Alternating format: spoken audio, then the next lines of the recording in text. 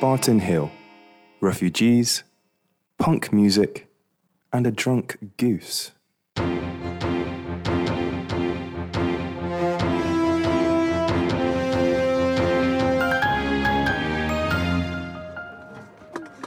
Willa Musa Hassan cooks lunch. She and her family are new arrivals at the Dadaab refugee camp in Kenya. They were caught up in the fighting in Somalia. Too many people have been killed, and so many attacks took place, especially against women and children. There is hunger there and no shelter. We had to run away. We fled Mogadishu with a donkey cart all the way to Bulahubi, where I found a vehicle that was traveling to Kenya. Her story is common in a place where every day more than 200 desperate, frightened people show up at the gate. At least half of Mogadishu's residents have fled the capital and other parts of Somalia in the past several months, mainly because of clashes between Ethiopian troops and Islamist insurgents. Liz Ahuna is a representative of the United Nations High Commissioner for Refugees in Kenya. We have placed orders because we basically have run out of what is available now for the new refugees. Of course, we have suspended providing any of these necessities to the refugees who were here before 2008, so as to be able to cater for the new refugees arriving. And Ahuna says with overcrowding, services like water have become a huge problem. We're not able to give the refugees all the water that is required, even to meet the minimum standards. The Dadaab camps were built to house a total of around 90,000 people. About 224,000 refugees now live here, with more arriving daily. Omar Dadho is with the Kenyan government's Department of Refugee Affairs. So the issue of space now is a real challenge to the government because we are required to get goodwill from the host community to be able to secure land to accommodate the refugees. So the goodwill has been expressed in one place and we lack will in other areas. Dadho says local politicians and residents resent the refugees for taking away land, water, and other resources from the nearby community. Meanwhile, aid officials continue to seek funds to help the refugees and appeal to Somali leaders to end the fighting so that people can go back to their homes and live in dignity. Kathy Maitney for VOA News, Dadaab.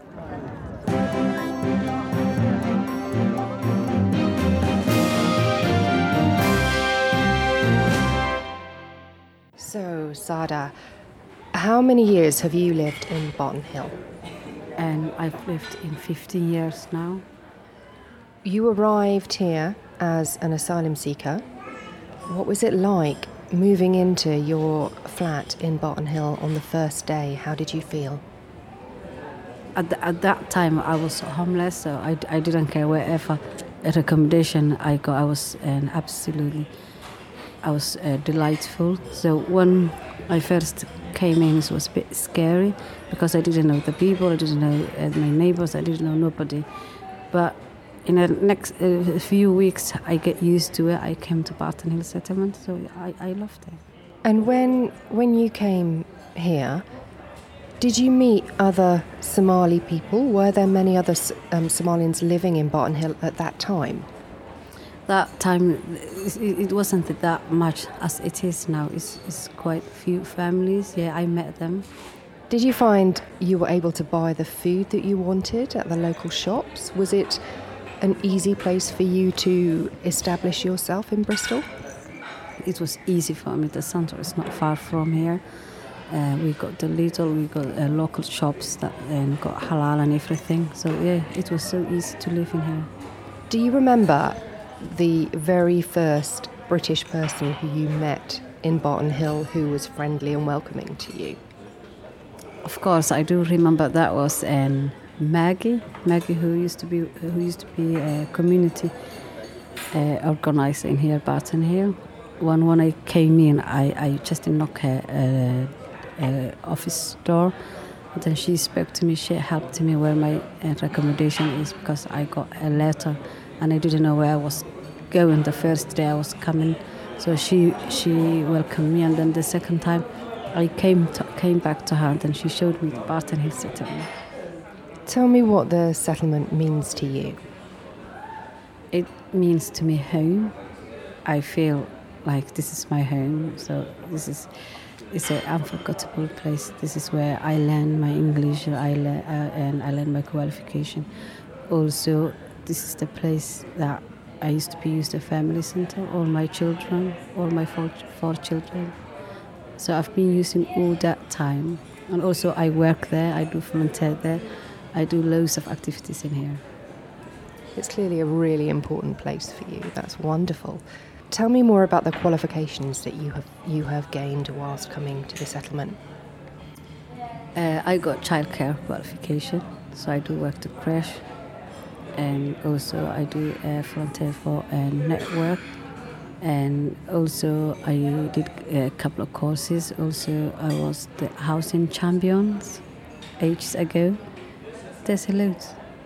And the network, that am I right in thinking that's a group of people who are trying to encourage other residents in Barton Hill to be involved in things? Is that right? Can you explain to me what that means? Yeah, you got it right. Is they give advice and support groups, and then connect people. Like we got a connection. So Sarah Daly, who works with the network, she connects us now and St. Jude's Women Breakfast Club and us. So we support them for a breakfast club, and then we got a lady who runs the group, Helgen, and then she comes for the girls group session. So yeah, it's loads of connection for the community as well. Tell me about your flat that you live in. How many rooms do you have? Because you have 4 children. Do you have 4 bedrooms? No, I don't have a 4 bedroom. I got 2 bedroom. It's overcrowded actually. Yeah, 4 of my children share 1 bedroom. And have you asked the council to rehome you? Yes, I'm in a bidding system, but it doesn't work. I bid, and there's people like me. I got more children than me live in a flat. We do bidding, but it doesn't work.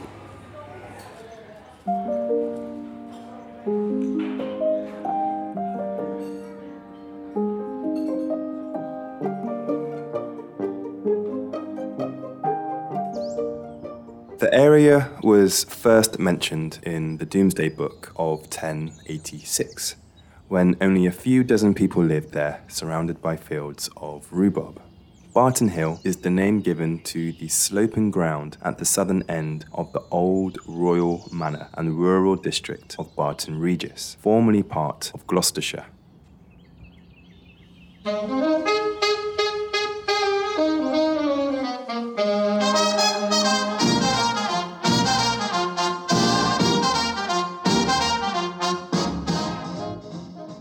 My name is Reg Bud, Reginald really, but I like to just use the Reg. I was born on the 22nd of May, 1936. Just up the street from where I lived, there was the Barton Hill Baths, and that was where we went on a Saturday to have a bath. And that was looked after by, I can't remember the man's name, but he was very good. He did run the bath for you, and I think there was 4 or 5 baths that you had to queue up for, and then when one was vacant, he did run the bath. But they were very big baths, you know. You could have a really nice soak. I don't know if the bath is still open for swimming. I should imagine that where you did take a bath, I would have thought that was closed down quite some time ago. I had 2 brothers older than me. One was 6 years older than me. The eldest one was 12 years older than me.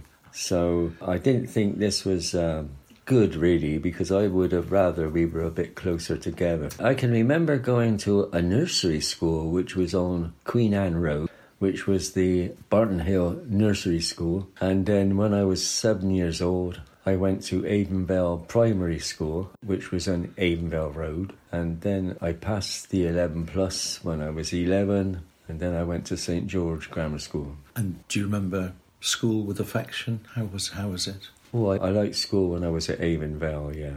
At Avonvale, you did take your shilling, and after school you go over to the Globe and watch an exciting movie, which was usually Roy Rogers or somebody like that. And then come home. Because in them days, you could go as an 8 or 9, 10-year-old. And then usually on a Saturday morning, they did have Saturday morning films as well. That was nice to go there. I think it was something like sixpence. I mean, I can remember years ago, it was nice and sunny and in the evenings. These were ranks of houses with front gardens, which were very small, and you had a wall going between you and the house next door, and the ladies and the men did sit out on the walls talking in the sunny evenings, which I don't think you get now. And the children did play in the road. I think we had one car in the road when I was very young. Yeah, there was Mr. Isaacs. He did move stuff around. He was a haulage contractor. Right. Brilliant man. He had the house at the top end of Holmes Street, and when the bombs fell, opposite his house was a bombed shop and a couple of houses next door. And when that was cleared away, he did keep his haulage lorries on that waste ground. And then across Galter Street from him, there was a Mr. Ball who had Eagle Coaches. When Eagle Coaches started, that was where they were, in Galter Street. And they had a garage there, which was quite a big garage, really. And they had petrol pumps, old-fashioned petrol pumps. And they did do evening trips. When they did go on evening trips, which was usually Weston, Cheddar or somewhere like that, he would play the piano, my dad. When I was about 8 or 9, I can remember going on these evening trips that they did go on. Mm. Yeah. And then most of the people in the road did go, it was a community did go, yeah. The bakers where we lived was called Viners, Viners, and they had a big bakery shop at the top of Galter Street, and on the ration books you were only allowed so much bread and so much meat, so much eggs. There was not butter then, but margarine was, you could get margarine, and you could get a substitute for egg, which was some compound that you did fry, and it was similar to egg, but it wasn't exactly eggs.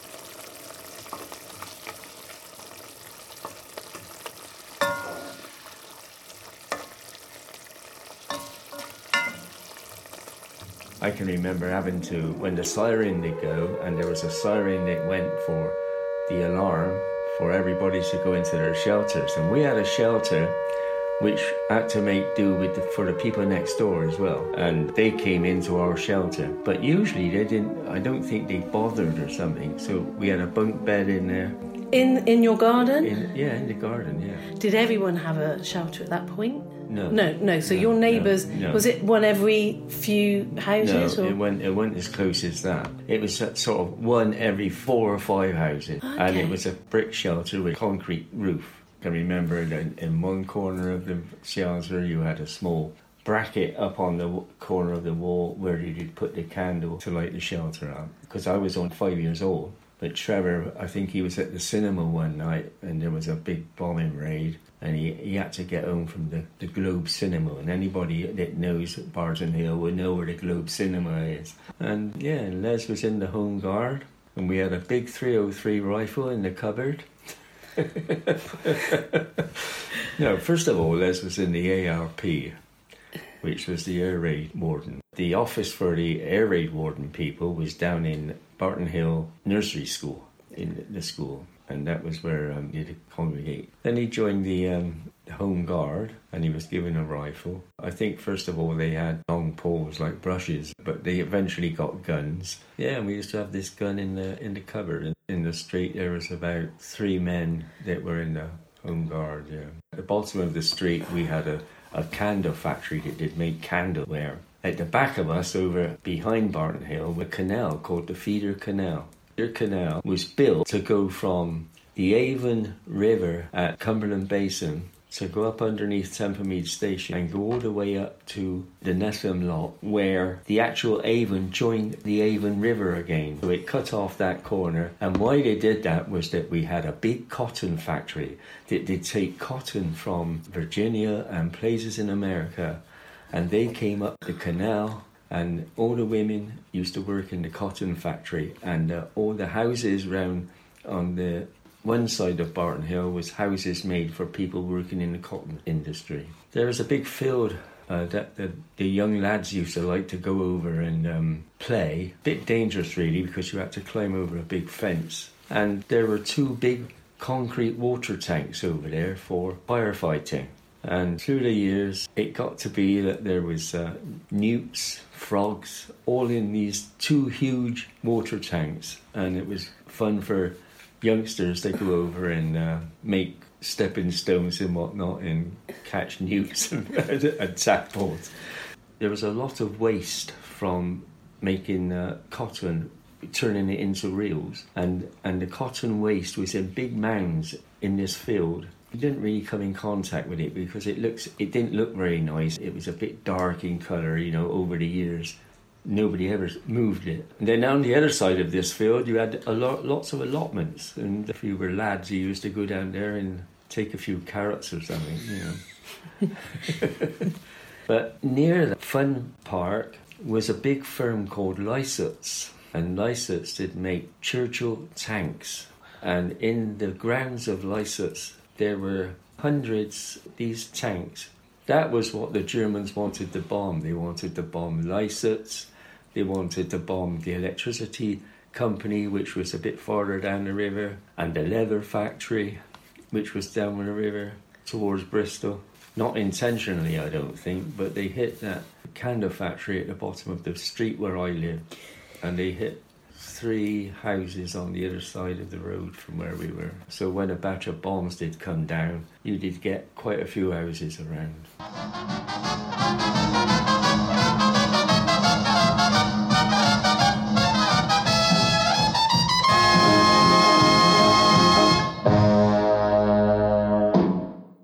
Reg Budd, about life there in the 30s and 40s. Now we're going to skip forward to the 1970s, different time, different generation, and this conversation is about the importance of Barton Hill to Bristol's early punk movement. My name's Johnny Britton. I'm a musician. I played in Orange Juice and the Subway Sect, which were both quite successful. Either of those things would never have happened if it wasn't for the time that I played in Barton Hill Youth Club. And that was the first punk gig there, wasn't it, I think? It was the first night, and it was the first gig I'd ever done with my own band, supporting the Subway Sect, who I eventually played with. And I met their manager, Bernard Rhodes, that night. In retrospect, it's changed my entire life. I probably wouldn't be living where I am, or married to who I am, or played in either of those bands if it wasn't for that one night. Fantastic. And your band was? The Primates, yeah. Primates. I always liked the logo of Primark, which was on my bus route to school. So I wanted a name that looked like Primark. And I'd always liked the Monkeys as well. So I thought Primates. Brilliant name, I think. Now, the punk gigs at Barton Hill Youth Club, they were all very late 77. It was after my birthday, which was in April. So it was the summer, I guess, of 77. Right. And it was your band, the Primates, was kind of a freewheeling wild trio, really, would you say? Before that, I'd been in a school band that did a lot of cover versions, and this was just a lot more wild, and it was just an excuse to jump up and down and be as loud as you possibly could. Hopefully annoy anybody that was older than you. Before the gigs there started, had you ever actually been to Barton Hill? Well, it's strange because I grew up just about a mile or 2 miles away, probably, in Brislington. And Barton Hill had quite a reputation for being the kind of place that you didn't really want to go. Basically, it was on the bus route to town, so you'd go through it. I think it's fair to say that Barton Hill's always had a bit of a wild reputation, and I think that was part of the appeal of having a punk club there. We'd met shortly before all of this, hadn't we, in a club called Shoots on Park Street. That's right, Generation X. Yeah, Generation X, yeah. Billy Idol, what a man. Yeah. And you were in your band, which I never actually saw on stage, and I was in a band called the Media, which you joined soon after.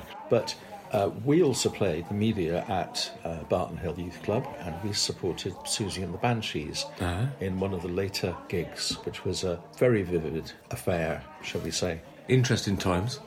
Yes, indeed. And for a band that now have this colossal reputation at the time, and I think you said this the other day, they were so bad. It was almost like avant-garde. Yeah, that's right, yeah. It was the thing to be bad back then. It wasn't a detriment. That was the joy of punk, really. It was designed for people that had never played before. Sure, absolutely. You know? Other than, well, both Sex Pistols and The Clash. They knew what they were doing. They certainly did. And Bernard Rhodes, maybe it's worth explaining, was the very influential manager of The Clash. And along with Malcolm McLaren, those two were like the two Svengali influences of that whole scene. But in the case of The Clash, I mean, they were just a class act, wouldn't you say? Well, they were quite different to the Sex Pistols, really. The Sex Pistols were quite loose. They'd have big gaps between the songs, and they could obviously play and everything, but they were quite casual, you know. Whereas the Clash were really drilled by Bernard, like an army, really. They had all these rules about what they did, like they weren't allowed to walk on stage, they had to run on stage already plugged in and start playing straight away, and no gaps, you know. The Sex Pistols bass player always used to say to us, "Oh, you know, you should smoke and drink on stage and leave longer gaps between the songs, you know." And then Bernie would say to us, "No." You know? He was quite the drill sergeant. Yeah, yes. Yeah. And did you go to many of the gigs down in Barton Hill after the one that you played at, the very first? I don't know why, but I think I only went to one other one. And you supported, in the Media, you supported Susie and the Banshees. Yeah. Well, I definitely saw you playing there. Right. But I don't really remember Susie and the Banshees. But what I really remember about them were the bands that were third on the bill, which were the two I remember. They were both Bristol bands, and they were... the average age was about 14. There was the Gas Taps, which were a kind of Dr. Feelgood type trio. And then there were the Android Pups. As far as I remember, that all these bands used to wear their school uniforms on stage. And I think Adam and the Ants played. I didn't see that one. Nor did I. But they were supposed to be worse than Susie and the Banshees. Yeah. Legend has it that those gigs closed down because of really bad behaviour and violence. Well, there was no alcohol there. There was that one pub just across the road that you could go and have a drink in before you played, which I think the landlord was either Adrian Sherwood's father or Gary Clell's father. Both of them became big producers. Yes. I think which one, Adrian Sherwood, ended up producing Madonna. She sacked him after he turned up late because he wanted to watch the football. Well, I mean, I don't remember that place as being threatening. See, this was really, as far as like outside of London went, this was really the beginning of punk, and it was just little kids. There wasn't any real violence. Like all that kind of football kind of crowd thing came along a year later, and the people that started punk weren't really in tune with that. They kind of, that's when they turned their back on it all, when that kind of thug kind of thing came in.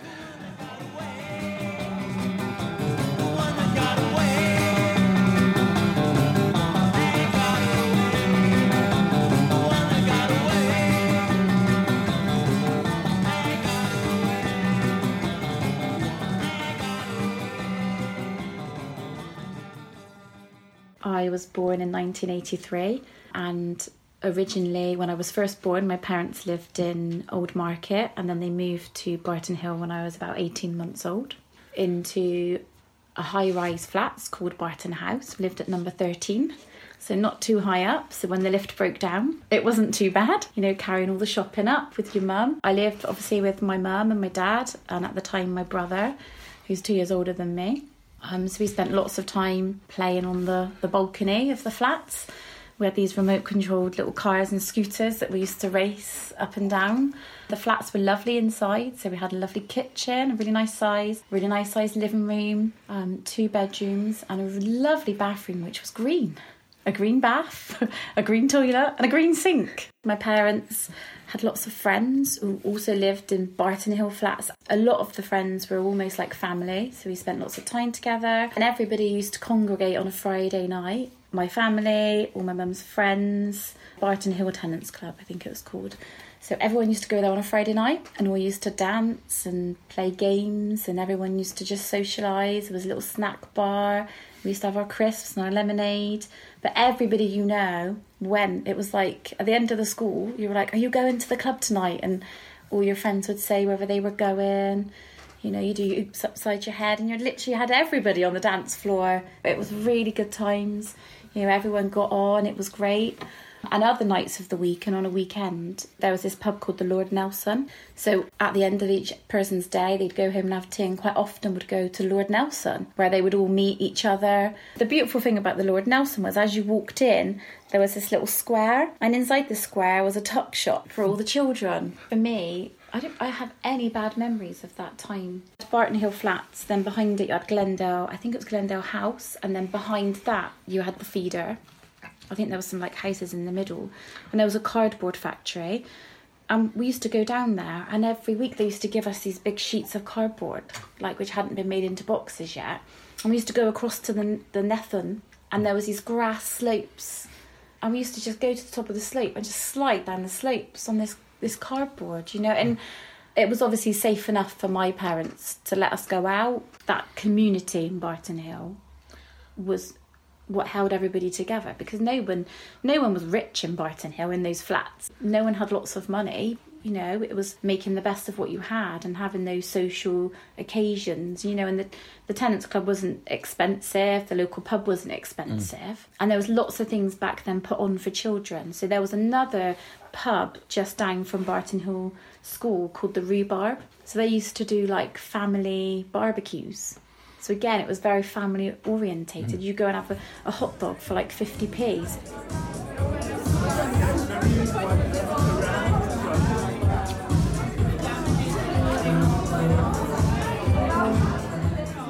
What does Barton Hill mean to me?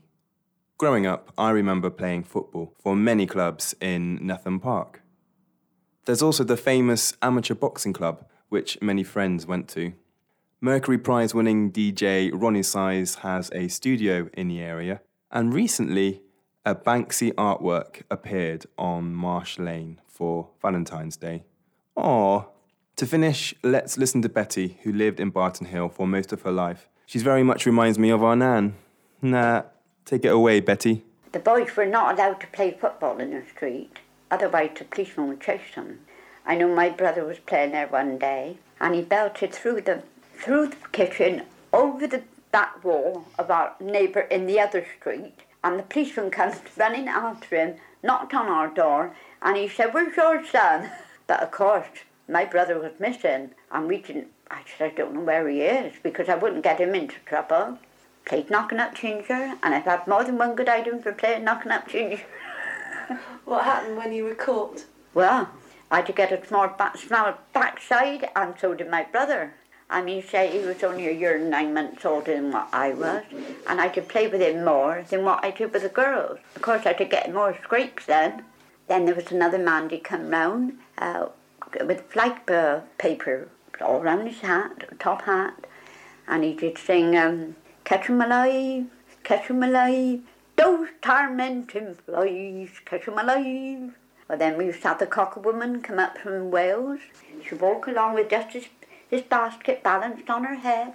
And of course, if mother had ate me, we had to eat the cockers for tea. That wasn't very often. And I can remember, my mother was going blind at the time. And I remember, and this is true, all she had was 1 penny. So she asked me to ask a neighbour to lend her 2 shillings those days. Well, the miners came up from Wales. They were out on strike a long time. And they came round the street with a band and they were singing and collecting money to help them. So Mother put her hand in the pocket because she always had an apron on. And instead of putting the penny in as she thought, she put the 2 shillings in, not being able to see. So when Father came home, there was no tea for anybody because she couldn't go and borrow another 2 shillings because she couldn't pay it back. The miners from South Wales. They walked all the way to Bristol to get help because they were stranded. None of them never had any money. And of course the unions wasn't then, that they couldn't get any union money. And of course being out on strike, they could not get any door money. So it was bad for them, and it was bad for those in Bristol that had to help them. But I can remember them coming up and walking through the streets with the band and singing. They weren't striking for gain, they were striking for a livelihood, something to help their families. If you didn't have any money, you could not get any help anywhere. We had one man in our street. He was well known on Barton Hill, and he always kept a goose. And Mr. Trinnet, George Trinnet, he was very well known on Barton Hill, and he kept a goose in his backyard. Well, night time, where he got the money from, I don't know. He did go up and have a drink, and he did also buy a drink for the goose. Well, as Mr. Trinnet wandered down through the street, the goose wandered with him. But he had a very nice wife. She was a dear soul, and she wouldn't let anyone oversleep, not to be late for work. She'd sit in a chair, and then when she thought it was time for a certain party to be up, she'd be knocking at their door and telling them. But eventually, he left her, and he went down to Lee Woods to live, as there is a lot down there that live in huts and that. And I don't know what happened, but I know that a fellow hit him about the head with a stone, and he died. So when the policeman came round inquiring, my mother said, "I only said the other day that he died with his boots on," and that was true. But I was sorry for his wife because she was a dear soul. Oh, I can remember when we were at school, we were upstairs and the boys were downstairs. We were not allowed to mix. I remember once one boy chased me and kissed me, and I was so worried. I thought to myself, I wonder if I'm pregnant, as we didn't really know what it was. I remember when I was first menstruating, I was frightened to death. I waited for my sister to come home from work because I couldn't tell my mother. So I called my sister upstairs and she said, "What's wrong?" And I said, "Look, what have happened?" I said, "I don't know what it is." And she explained to me then what it was. But I couldn't ask my mother any questions. And to mention babies in front of her, it was terrible. Because they were so old-fashioned in their ways and so set. Even when I was getting married, I was innocent. I didn't really know what was wrong. I was frightened to death, I'm going to tell you. But still, never mind. I know that I sometimes have had an inferiority complex about Barton Hill, but it's my home. I've lived here all my life except when we had to move when they put the houses down, and I moved farther afield. But I was grateful and thankful to come back to Barton Hill. I was married in St Luke's Church, just across the road, and I feel that Barton Hill was my home from the beginning, and I'm thankful that I am back on Barton Hill.